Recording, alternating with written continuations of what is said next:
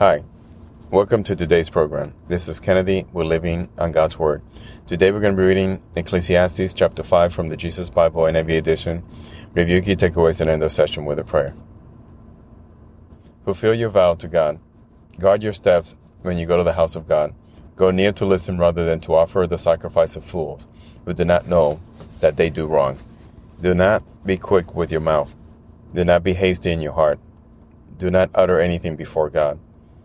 God is in heaven and you are on earth, so let your words be few. A dream comes when there are many cares, and many words mark the speech of a fool.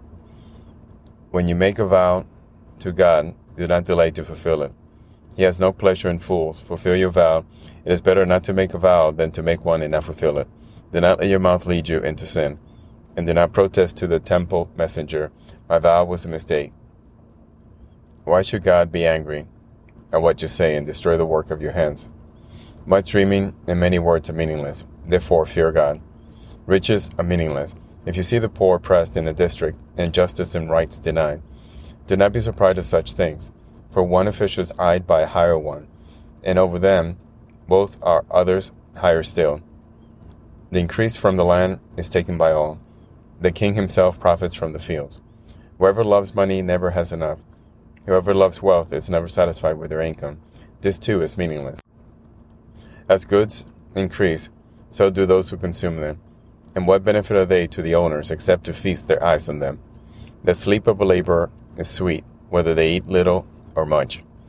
But as for the rich, their abundance permits them no sleep.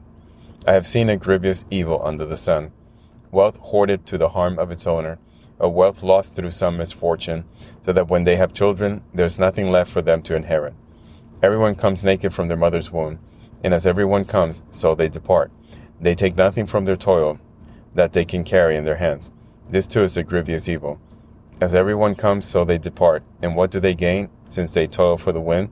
All their days they eat in darkness, with great frustration, affliction, and anger. This is what I have observed to be good. This is appropriate for a person to eat, to drink and to find satisfaction in their toilsome labor under the sun during the few days of life God has given them, for this is their lot. Moreover, when God gives someone wealth and possession and the ability to enjoy them, to accept their lot and be happy in their toil, this is a gift of God. They seldom reflect on the days of their life, because God keeps them occupied with gladness of heart. This is the end of Ecclesiastes chapter 5. So again, here we hear the wisdom of, if you make a vow to God, you must fulfill it. It's better not to make a vow than to make one and not follow through. And also, riches are meaningless, for a lot of times what they bring are worries, because when you die, you can't take anything with you. So let us pray. Father, thank you for these words to guide our heart, to guard our life, to show us that the pursuit of riches is meaningless, and that when we make a vow, when we speak with you, we are to take it very, very serious. Father, bless our days.